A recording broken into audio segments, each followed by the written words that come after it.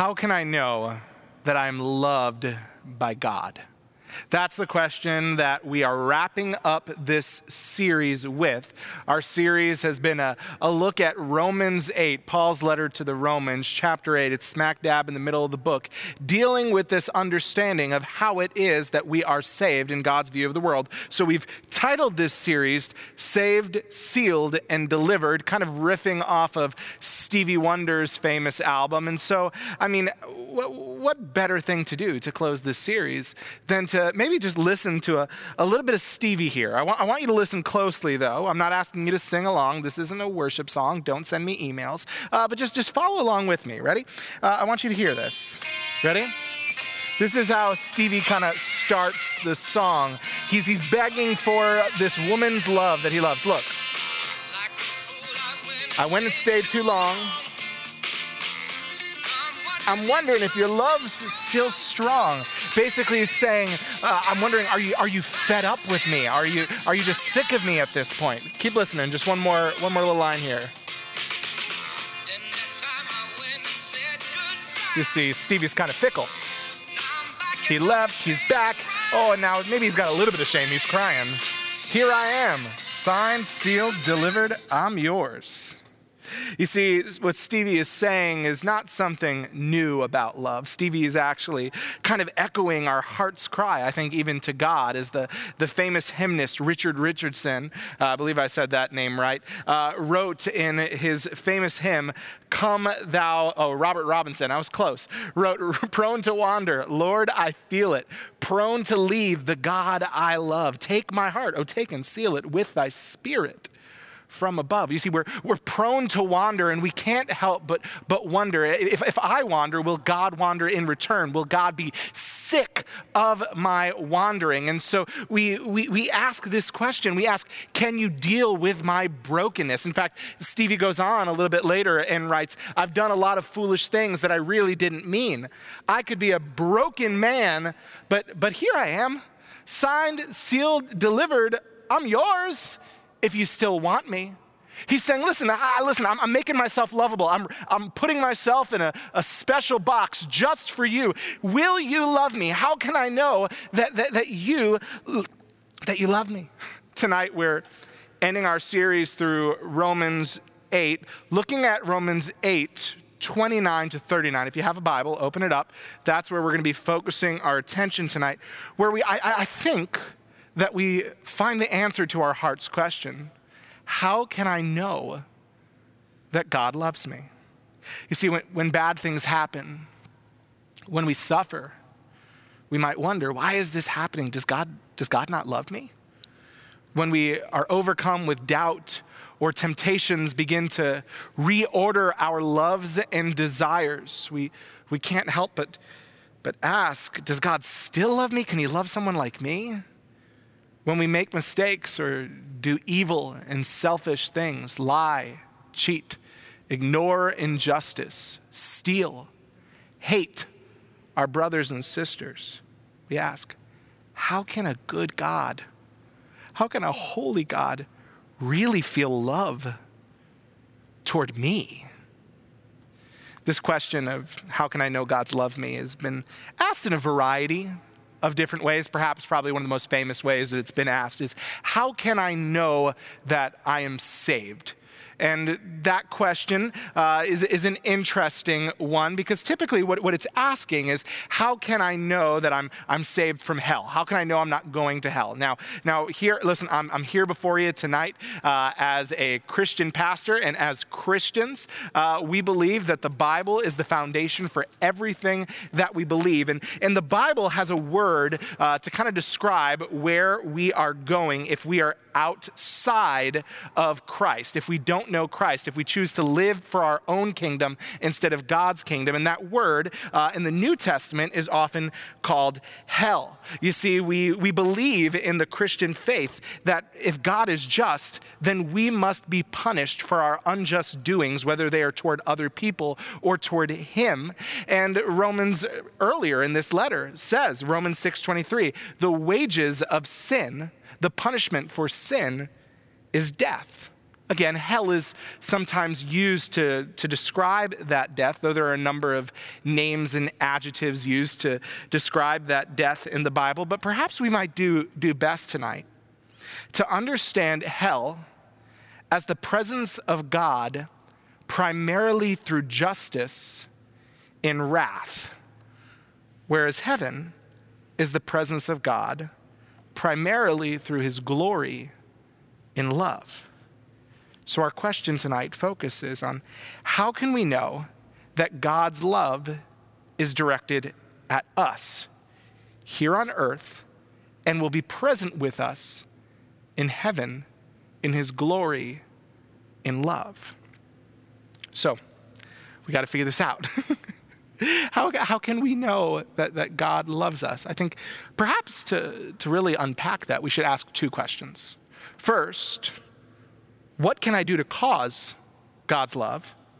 And then second, what can be done to stop God's love? These are the essential questions, I think, for understanding if God loves us. How does love happen and how can love be stopped? I think if we understand the answers to these two questions, then we can be certain about whether or not God loves us. So let's deal with the first one first.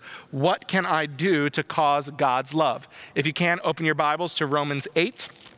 Romans 8, we're looking at verses 29 to 30. Here's where Paul starts. For those whom he foreknew, he also predestined to be conformed to the image of his Son, in order that he might be the firstborn among many brothers.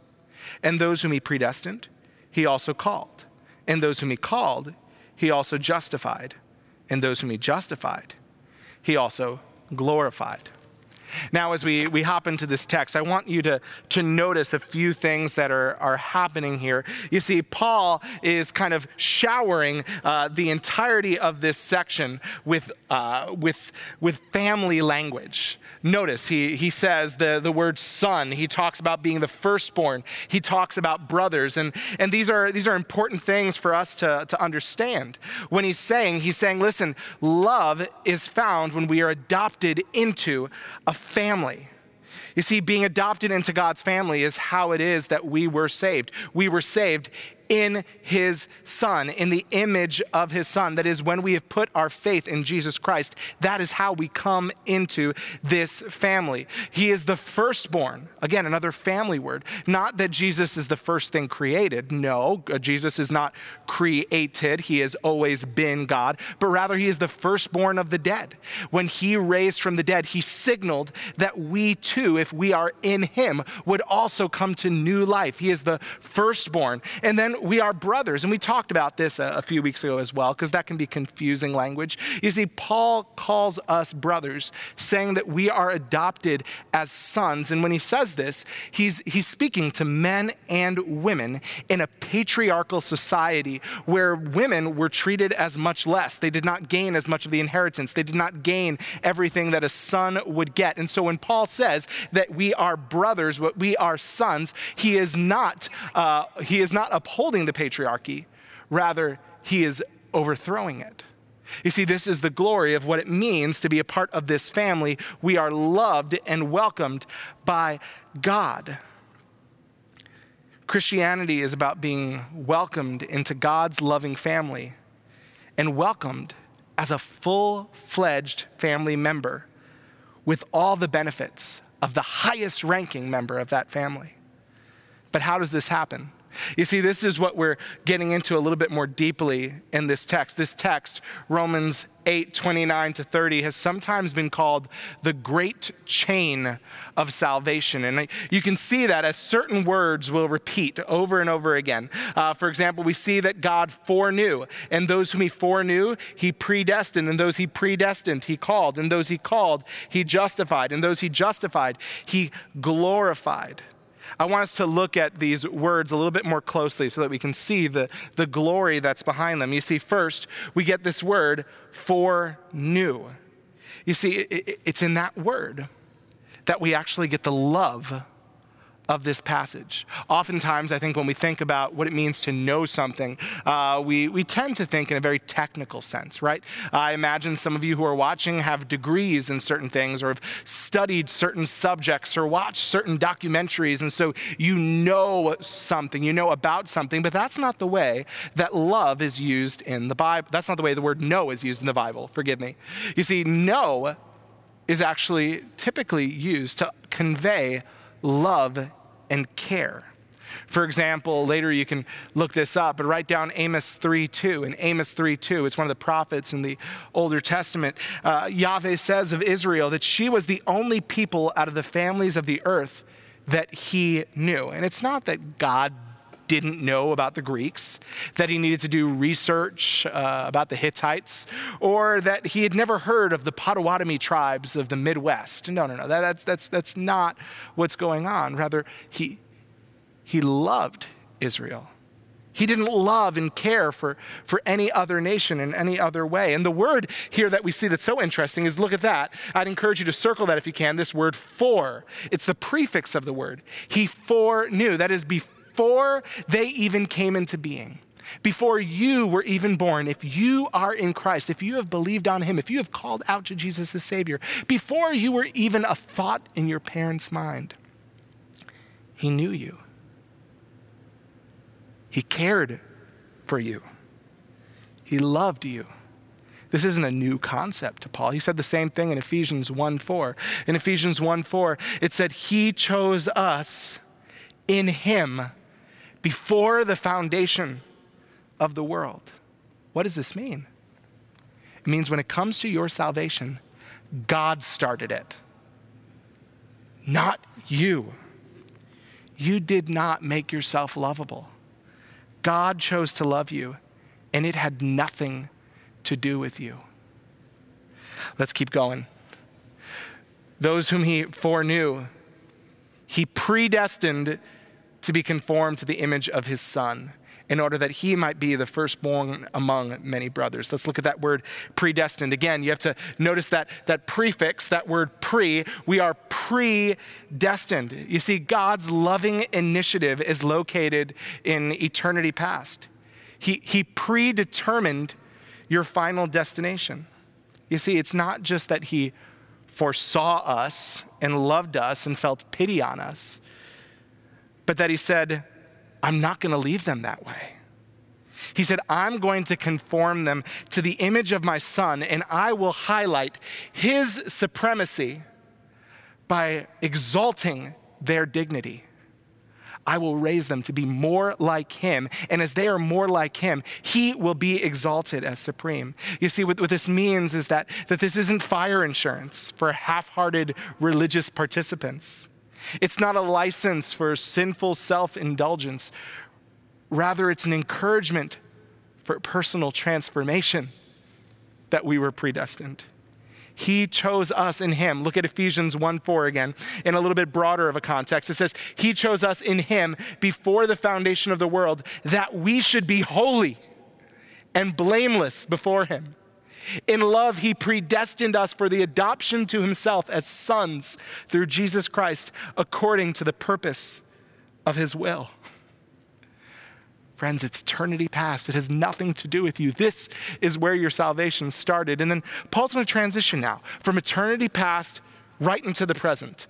Keep looking back at that text with me, Romans 8. You're going to see that now he talks about those who are predestined are called. No prefix, no eternity past here. Rather, Paul is shifting to the present, into where we are called into salvation. And when you think about being called into salvation, we typically think of this in the very present way as the evangelistic call that perhaps you experienced. Maybe someone told you about Christ, or maybe you were reading God's word. Some have had dreams or visions or other types of things. But for those who come to faith, typically by someone sharing, you might think of that as the main call. It's the evangelistic call. And truly, through this, God does bring people to himself. As Christians, we are called to go out and be calling others to repentance, calling others to leave the kingdom of this world and turn to the kingdom of God. But there's another call that's happening here. You see, there's an evangelistic call, but there's also an effectual call. All throughout the book of Romans, we see that we are dead in our sins. Earlier in the book, Paul quotes Isaiah saying, "None is righteous, no, not one. No one seeks after God." We're dead. And so if we can't seek after God, we need to be awoken to life. You see, this is the good news of the gospel. The Holy Spirit called our hearts so that we might see reality as it is. I like to think of a hymn that I sang years ago when I traveled with a choir called "I Sought the Lord." In it, the hymnist writes, "I sought the Lord, and afterward I knew he moved my soul to seek him, seeking me. It was not that I found, O Savior, true. No, I was found of thee." You see, it's not that I first called him Father, but that he called me Son. Those whom he foreknew, he predestined. Those he predestined, he called. Those he called, he justified. You see, God's call enables those who hear to believe. And those who believe are justified by faith. This is more than just a forgiveness or a removal of sin. It's a declaration that we are righteous because we are in Christ, who is righteous. All of his righteousness has been granted to us, as 2 Corinthians 5:21 says, "For our sake God made him to be sin who knew no sin, so that in him we might become the righteousness of God."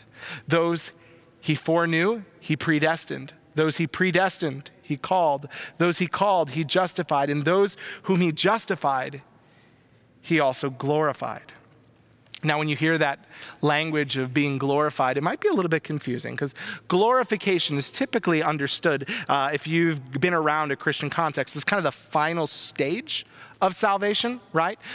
Glorification will typically say, this is the day when my body will no longer be corrupted, when sin will no longer tempt me, when I'm no longer be in danger of cancer or disease or aging. And so you wonder, how is it that Paul can put glorified in the past tense?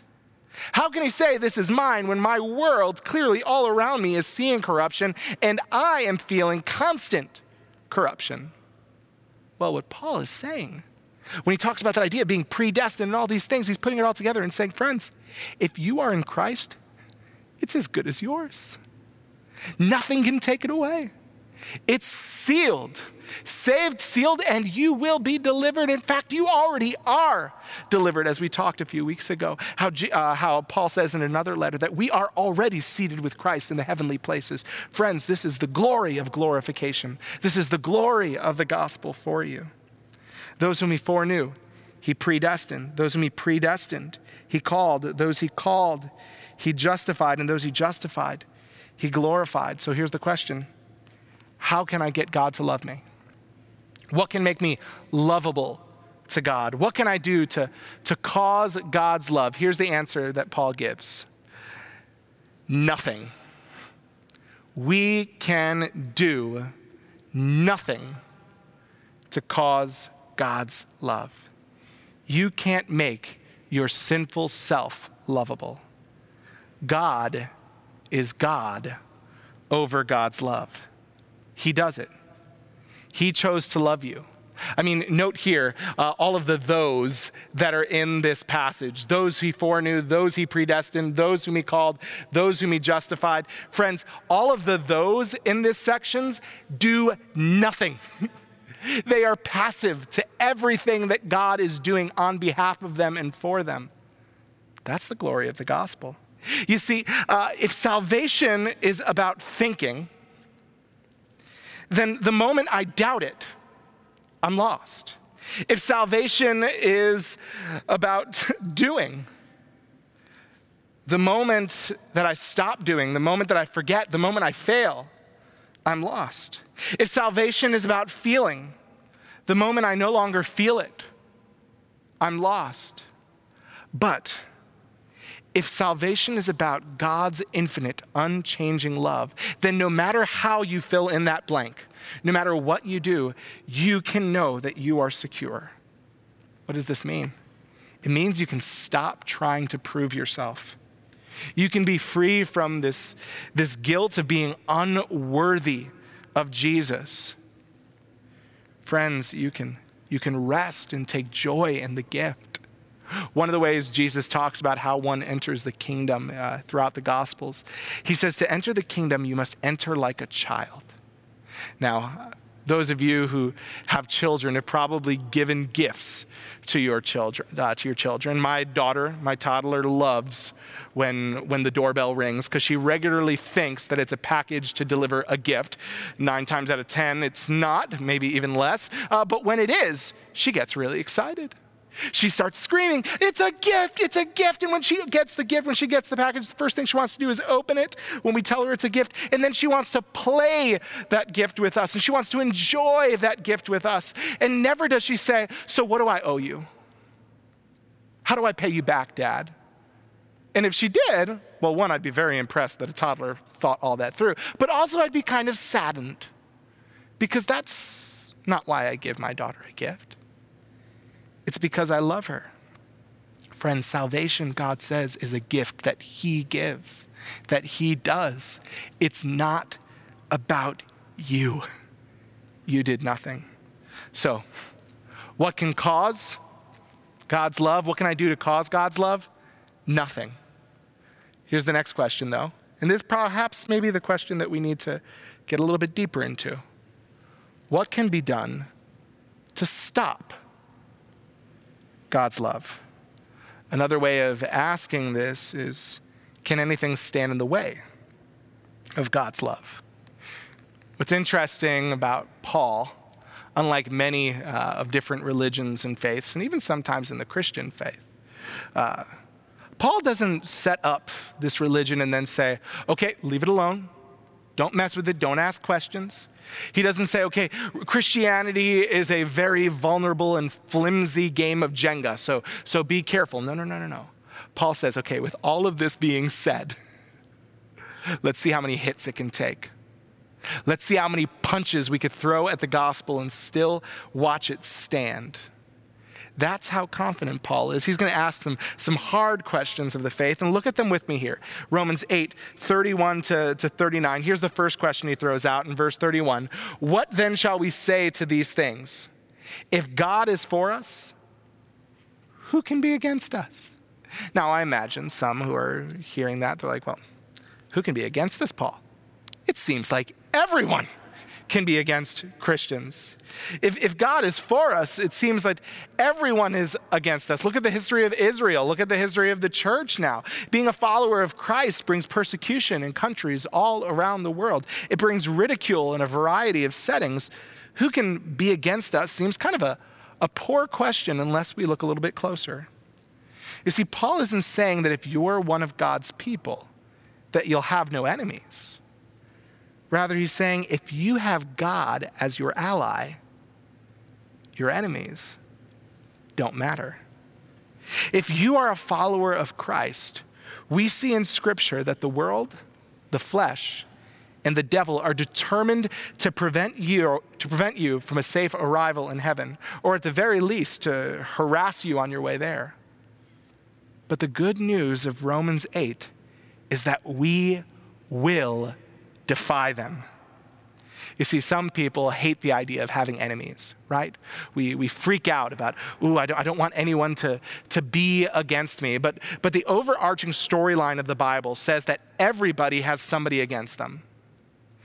Everyone has someone against them because there is a spiritual war that is raging above the reality that we see with our bare eyes. Either you have God against you and the demonic realm celebrating your capture, or God is for you and the rest of the world, the flesh, and the devil are against you. There is no neutral.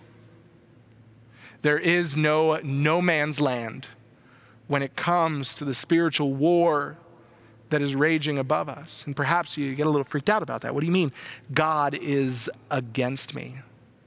Well, friends, to be more accurate, all of us outside of Christ are actually against God. That's how the Bible talks. It says that while we were still enemies, Christ died for us.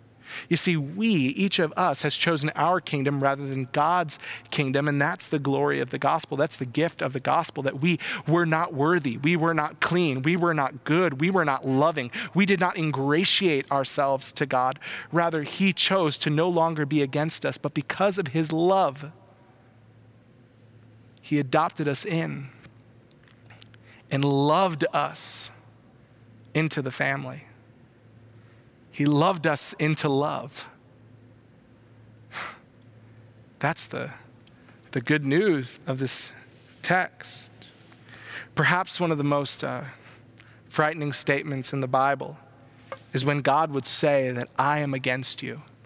It occurs many times in the Bible. God will often use it in the prophets when talking about Egypt or Nineveh or different countries, but sometimes he even used it against his own people. He would say it to Israel when they were ignoring injustice. He would say it to Israel when they were being led by false prophets.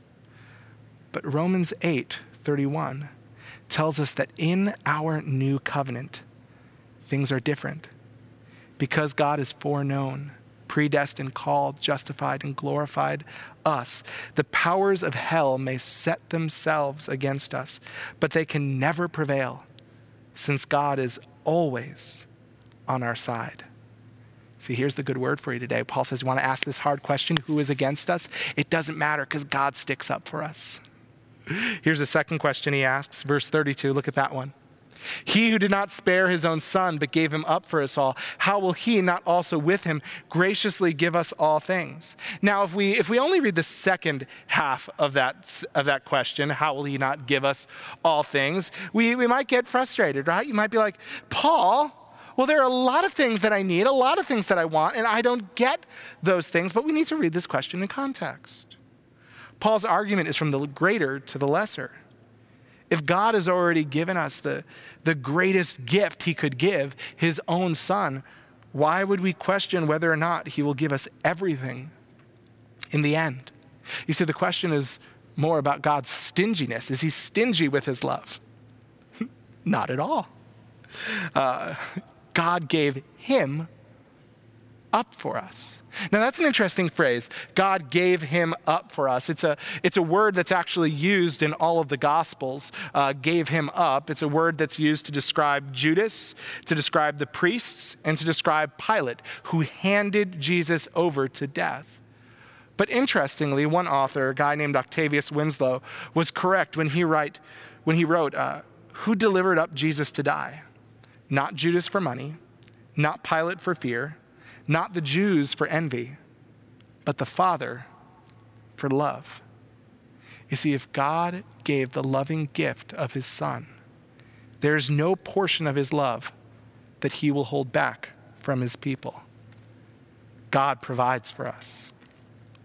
Next question, verses 33 to 34. He says, who shall bring any charge against God's elect? It is God who justifies, who is to condemn. Christ Jesus is the one who died, more than that, who is raised, who is at the right hand of God, who indeed is interceding for us. If we could paraphrase the question, we might say, can my past stop his love? Now that question may be written exactly for our day, right? I mean, we currently live in what some people are calling a cancel culture. It happens on the right, and it happens on the political left. The political right boycotts a company that speaks out on a political issue, and then the political left boycotts someone who doesn't speak out on a political issue. Foolish tweets, posts, and likes resurface from years past, and all of a sudden someone's job is lost, someone's company is gone, and a name that was once unknown brings up a plethora of results on Google. So the question we might ask is, can cancel culture cancel God's love? No, Paul says. He justified. Christ died for that sin. You see, it doesn't mean that there are no earthly consequences. You may pay the cultural or economic price for your past. But if you are in Christ, you will pay nothing of your sin to God. Christ died for that. You are free. You cannot be canceled in Christ. When I was in college, I participated for a little bit in a prison ministry. And I'll never forget what one of the gentlemen who was leading the prison ministry said to someone who was residing at that prison. He said, when sharing the gospel with him, that if you put your faith in Christ, you can be more free within these walls than anyone who walks freely outside of them. No charge will stick. If you are in Christ, your case is closed. God justifies us. Here's that last question. What can separate me from his love? Look at verse 35 with me. Who shall separate us from the love of Christ? Shall tribulation or distress or persecution or famine or nakedness or sword? You see, Paul looks around and sees what we see, all the enemies of our happiness in Christ. And he defied them to tear us from the loving grip of Christ. So what would happen to prove to Christ, to prove that Christ no longer loves us, that he has abandoned us? Paul throws out some possibilities here. Stress, opposition, danger, unmet needs, violence. What is that? It's life. That's life for Christians, and Paul doesn't deny it or even minimize it. In fact, he draws upon Psalm 44 to remind us how brutal life can be, saying, as it is written, for your sake we are being killed all the day long. We are regarded as sheep to be slaughtered. Basically saying, listen, the world is a big, giant slaughterhouse. What a picture. It's not pretty, but it matches the facts. Because God's people suffer, they can't always make sense of it. God's people seek to live for him, to do his will, and yet for your sake, because of God, not in spite of him, but because of him, they suffer. So if we face suffering of this magnitude, what's the point? What's the difference between our suffering and everyone else's suffering if we're just going to suffer by being in Christ? Well, it's the love. Keep reading with me. No, that won't separate us from the love. No, in all these things, we are more than conquerors through him who loved us. For I am sure that neither death, nor life, nor angels, nor rulers, nor things present, nor things to come, nor power, nor height, nor depth, nor anything else in all creation will be able to separate us from the love of God in Christ Jesus. Do you see this? Paul wants us to see our enemies swirling around us. He wants to imagine the worst case scenario, to see if God's love remains credible even then. We may get bloodied, but still, God's love will not leave us. God's love will not allow our faith to die, because his love is the very foundation and driver of our faith. We get tired, we cry, we agonize. But as we lie bloodied on the ground, we don't cry out in vain. We get up and trust God, trusting that he is still working for our good. Friends, life can be mean.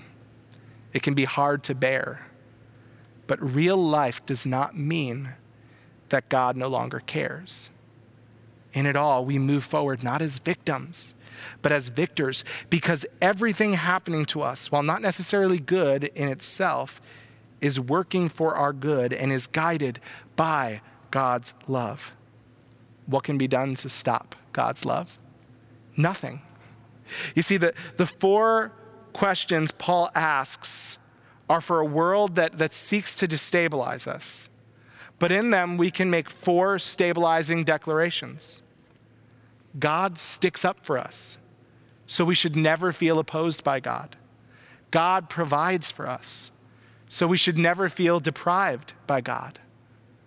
God justifies us, so we should never feel condemned by God. And God loves us, so we should never feel abandoned by him. What can be done to stop God's love? Nothing. Nothing at all can stop the love of God. So, maybe you don't feel loved by God right now. God never promised that you would never be separated from our earthly comforts. God never promised that life would be fair. So look for God's love where he has actually promised it. Nothing can separate us from the love of God in Christ Jesus.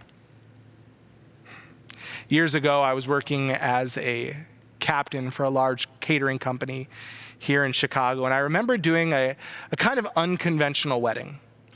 This couple wanted to kind of undo all of the typical wedding norms, and at times it was a really fun wedding. But one thing they decided to do kind of threw everyone off. I think it left a bad taste in pretty much everyone's mouth. You see, they decided to do the normal wedding vows, but kind of a parody of them. And so when it came time to say, "Until death do us part," they said, "Until we do part." You see, based on the rest of the vows, it was clear that by this what they meant was that they understood all marriages don't last. And so they might get sick of each other, and at that point, they'll say they had a good run. But in that scenario, that doesn't really feel like love. Rather, marriage seems to be nothing more than a better tax arrangement. This is not what marriage is supposed to be, because marriage is a picture of the greatest love that ever was and ever will be in the gospel. And this is not what the gospel is, thank God. God doesn't get sick of us. Nothing can tear us away from the love of God in Christ Jesus. Nothing in all creation. That means anything outside of us or anything inside of us.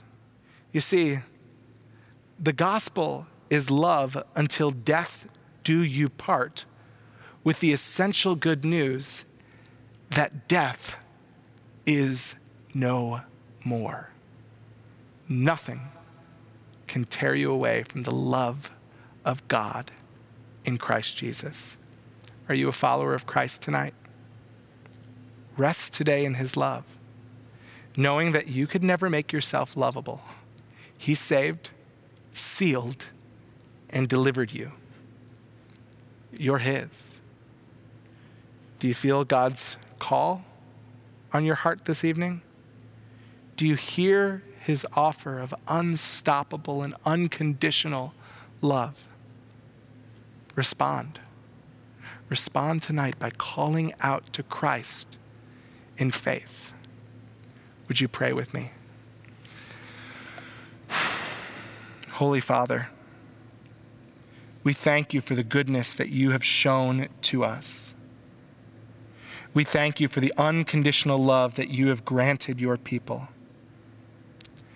Now help us, Lord, to render in our hearts your love, not as our resume, but as your good gift.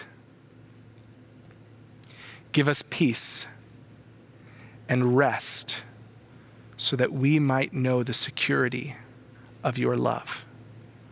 For those who don't know you tonight, Father, work in their hearts. Awaken them to life and reality as it is. Seal them and deliver them. We pray in Jesus' name. Amen.